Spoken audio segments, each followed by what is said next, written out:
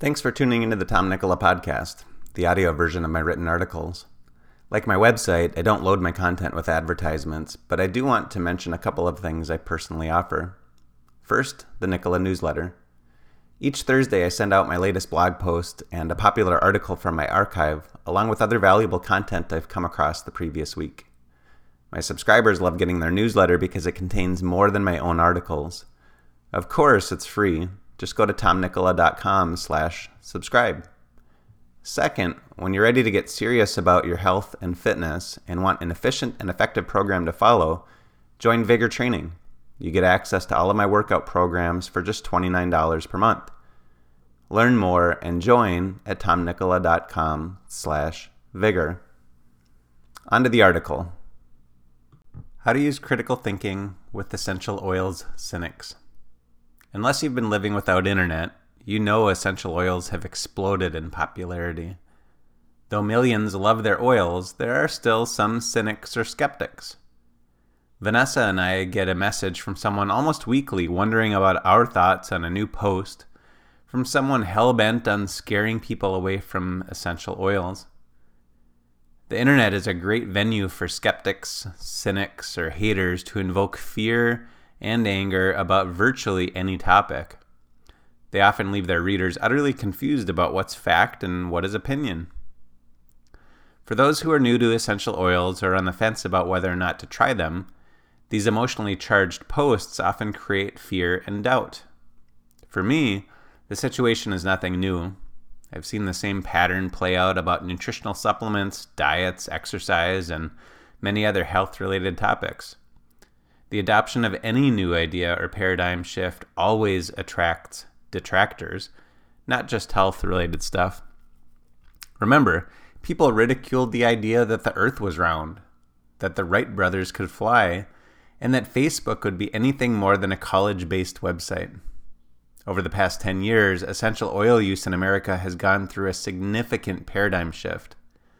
Along with millions of promoters, essential oils also have attracted many naysayers. So, with all the messages and questions we receive about the latest alarmist's article, I found it wasn't a great use of time to reply to each one at a time. I decided to summarize my answer in a single post to refer them to, as well as to help those who wonder but don't ask. I will not debate every point people make against essential oils, especially those that are just nonsense. I simply want to dispel some myths, correct some misinformation, and help you think a little differently. I could have written similar articles over the years on high-dose vitamin D, low-carb or high-protein diets, CrossFit or bulletproof coffee, when each of those ideas gained popularity as well as opposition. Today, they're pretty much accepted as healthy and beneficial. In full disclosure, my wife and I are distributors of essential oils. Our passion for health and fitness and relentless pursuit of exercise, nutrition, and lifestyle options to improve our own health and others led Vanessa to essential oils in 2014. Not only did we realize the potential of our health, but Vanessa also saw the opportunity to build a business promoting them. It grew so fast that I resigned from my senior director position that I held at a major fitness company later that year and joined her. I point this out because someone might say I'm biased based on my affiliation with the company we promote. From my point of view, we wouldn't represent the company or promote essential oils if they weren't effective, as we've built our career and reputations around delivering quality health and fitness content and education. One point of view would be to dismiss this article because of my bias. Another would be to realize I believe in them enough to be biased about them in the first place. You can decide for yourself. The 4 stages of idea acceptance. History has a way of repeating itself. What we've seen with essential oils, we've seen with any new paradigm shift. Adoption of a new idea or paradigm is a 4-stage process described in Virus of the Mind by Richard Brody. 1. Complacency or marginalization.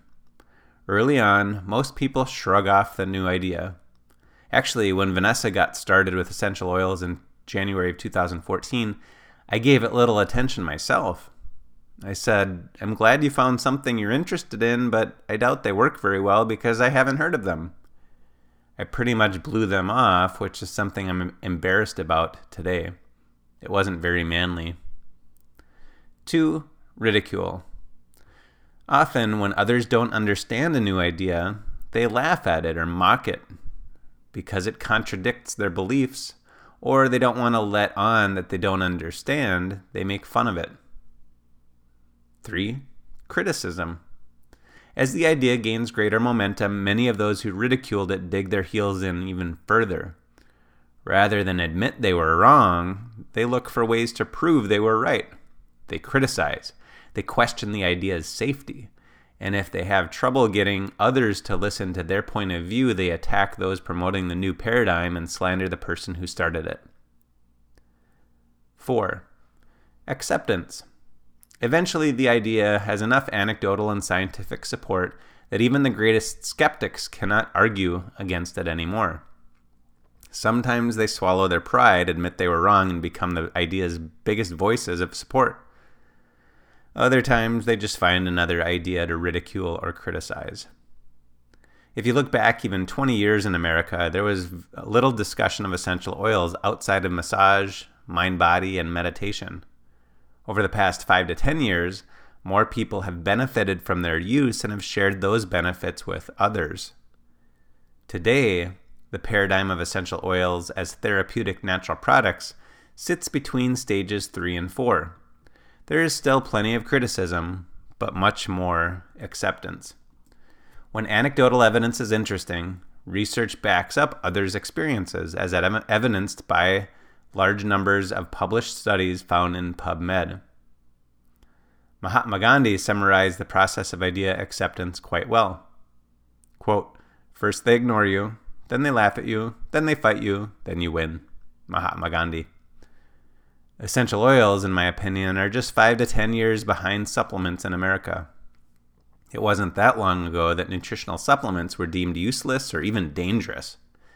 Today, those with a rudimentary level of nutrition knowledge understand their value. Don't get hooked by clickbait. Have you ever scrolled through a Facebook news feed and seen a headline that freaked you out so much you shared the post without even reading it? The purpose of a headline is to get the reader to read the story or to tell others about it. Tabloids have used this tactic for years. They exaggerate what's in the story just to make a juicier headline. In online publishing, this hook is called clickbait.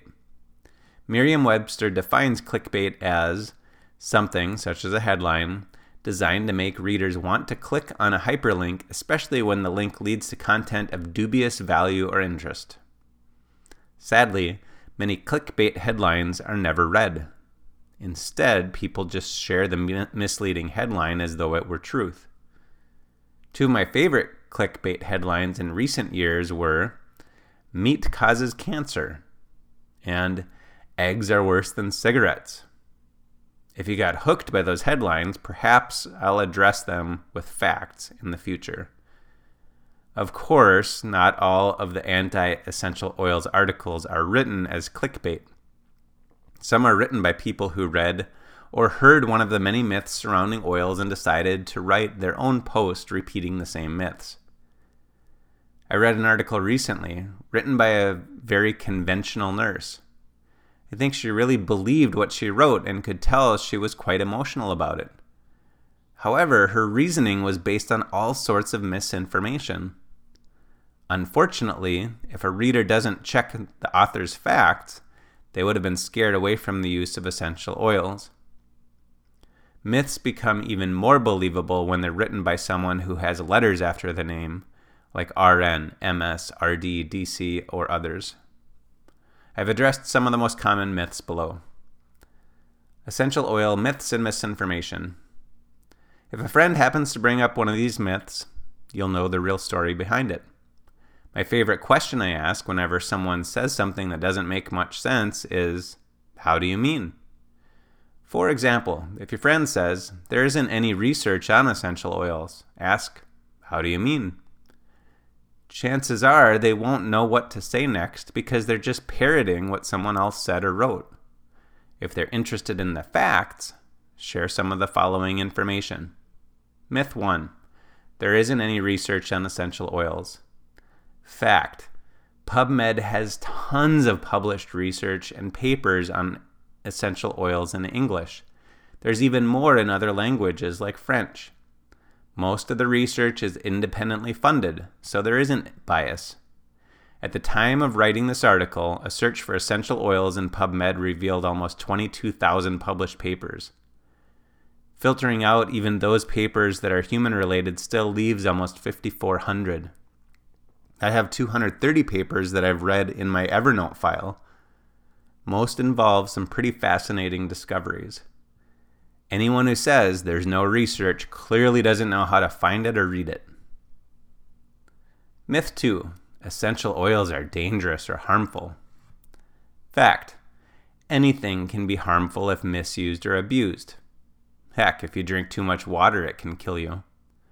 I would also add that low-quality essential oils, like nutritional supplements, can be dangerous as they don't always contain what you think they contain. Use only pure, tested, therapeutic, natural products. If you get your supplements, herbs, or essential oils, actually pretty much any product, from a discount retailer, flea market, or street vendor, you're probably not getting a high-quality product. When it comes to essential oils, there have been a small number of documented incidents. A very small number, actually, when you compare it to other natural products, food, or pharmaceuticals. I'll address some of the most cited incidents below. The FDA keeps track of all adverse events which are available online. Again, the number related to essential oils is very, very small. But if it was 0, I would be skeptical, as a small percentage of people often react to almost anything they expose their bodies to, even when it's all natural. Again, most of the significant adverse events are a result of misuse. Unfortunately, the cynics and alarmists exaggerate things and make it sound like all essential oils are dangerous. Not true. Here are some of the cases that get cited as evidence of their danger. With some critical thinking, you'll see that making such a statement as essential oils are dangerous, based on these incidents, is extremely far-fetched. Number 1. 3 children ages 15 to 36 months were admitted to hospitals in New York City following seizures resulting from exposure to camphor-containing pesticide. 2 of the kids had eaten the pesticide, and 1 had rubbed it on the skin. According to the published paper, these cases highlight the toxicity associated with camphor usage in the community, that inappropriate use of illegally sold camphor products is an important public health issue. 2. An 18-month-old boy was admitted to the hospital after displaying signs of confusion and a depressed nervous system. He had ingested homemade lavender extract. 3. A teenage boy consumed an entire bottle of nutmeg, not the essential oil, actual nutmeg, to experience its hallucinogenic effects. Not surprisingly, it worked, and he was brought to the emergency room, probably by some pretty upset parents. 4. This is one of the most commonly cited. 3 different boys were independently seen by a physician after developing gynecomastia. Each used, or their parents had, lotions or gels that contained lavender essential oil. There is no further information about what else was in the lotion, as many personal care products contain xenoestrogens, which are known to increase estrogen levels in the body, nor is it known if the lavender was pure lavender in the lotion. This paper is often cited as reason to avoid lavender use in young boys. Again, 3 boys who have used lavender-containing lotions or may not have developed gynecomastia from the oil. I don't point these out to dismiss the reality of the situation. As parents of these kids, I'm sure it was really scary, even though all the kids recovered. I do point them out to show the numbers are incredibly small and there's more to the story than just essential oils are harmful. Eating pesticide is not the same as using essential oils properly. Homemade lavandin is not the same as therapeutic pure lavender essential oil. Eating a full bottle of nutmeg, or even drinking a bottle of nutmeg essential oil, would be misuse or abuse. And making an across-the-board statement about lavender and boys based on the case of 3 boys who may or may not have used therapeutic lavender is still quite a stretch. All that said, parents ought to be responsible with their essential oil storage, just as they would with their supplements, drugs, household cleaners, antifreeze, mouthwash, cough medicine, etc. Wintergreen essential oil can be harmful if swallowed in large quantities, as it is metabolized and acts on the body much like aspirin. Myth 3. Essential oils cause reactions. Like just about anything else, essential oils can cause certain reactions in some people. Each person has a unique biochemistry and responds differently. It's bound to happen. The reactions are not life-threatening, just inconvenient or uncomfortable. Again, this is typical with food, cosmetics, certain climates, supplements, and essential oils. For example, some people have a nut allergy. It would be silly to warn everyone to avoid nuts, especially since they have a number of health benefits. It's the same thing with essential oils. You might get a reaction to certain oils when you use them on your skin. Most people don't. Is it because of the oil itself? Or because of a nutrient deficiency? Or from chemicals in your skin that cause the reaction? I don't know. If you're among those who have a reaction and can only inhale them or take them internally, it's a bummer, but that's just the way it is. As another example, I believe whey protein is the best protein source on the planet, but I don't tolerate it well. That doesn't stop me from recommending it to those who do. Myth 4. Essential oil companies got in trouble with the FDA for making medical claims. Oh my, this is just another example of how you can't believe everything you read on the internet and how people can publish content without checking their facts at all. Neither Young Living nor doTERRA had illegal claims on their company's websites. The issues per the FDA was that distributors from both companies made medical claims on their independent websites, social media profiles, and in public classes and seminars. Even if a supplement, herb, or essential oil has drug-like effects, you cannot market it using drug claims.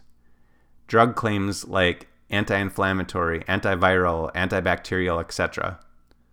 Phrases such as lowers cholesterol, raises testosterone, or treats some disease could also be considered drug claims. The average person doesn't know the difference between a structure-function claim and a drug claim. In their enthusiasm to share what they knew of essential oils, many distributors broke the rules. The FDA held the parent companies, Young Living and doTERRA, responsible. Both took action to educate their distributors and eliminate illegal claims online, in print, and in educational meetings and lectures. Myth 5. The FDA does not regulate essential oils. The FDA does regulate dietary supplements, cosmetics, food, etc. The FDA does not pre-approve ingredients in them. However, manufacturers must notify the FDA of any new ingredients they might use in a dietary supplement prior to marketing it, and show that it is safe for use. The FDA performs unannounced audits each year to ensure all manufacturing processes, documentation, and testing meets or exceeds FDA requirements. If the FDA officer finds issues, he or she issues a warning letter. The company then gets a deadline to fix it. They either comply or they can be shut down. Practice critical thinking. We have a 3-year-old grandson named Asher. He is adorable. Each time he's with us, he learns something new, and most of his learning comes through mimicry. Mimicry is the first step in learning. It's quite effective provided what you mimic is accurate or correct. Asher loves playing with construction vehicles, so we bought him a number of Brooder trucks. Each time we've bought him a new truck, we've told him the name of the truck, such as excavator, dump truck, cement mixer, front loader, etc. He has quite a few now. He repeats it back and then enthusiastically tells others the names of his trucks. With all of his enthusiasm, the only reason he's right about what they're called is because we gave him accurate information. If we'd told him they were called totem pole, spray bottle, flying saucer, and aluminum can, that's what he'd enthusiastically call them. That's what makes his age so adorable. As adults, before we mimic, copy, or repeat what we see or hear from others, we should always make sure that we are mimicking the truth, or the most accurate assumption based on the evidence available. We have to ask questions and apply critical thinking, or we could be mimicking false information. There's way too much misinformation spread around the internet about health and fitness. The information leads people into choices that aren't the best for them and leads others away from choices that would be valuable. If something doesn't sound quite right, question it. Even those with credentials like RN, RD, or MD might base their recommendations only on an opinion rather than education or experience. I hope this article has given you something to think about and some better questions to ask. If so, please share it.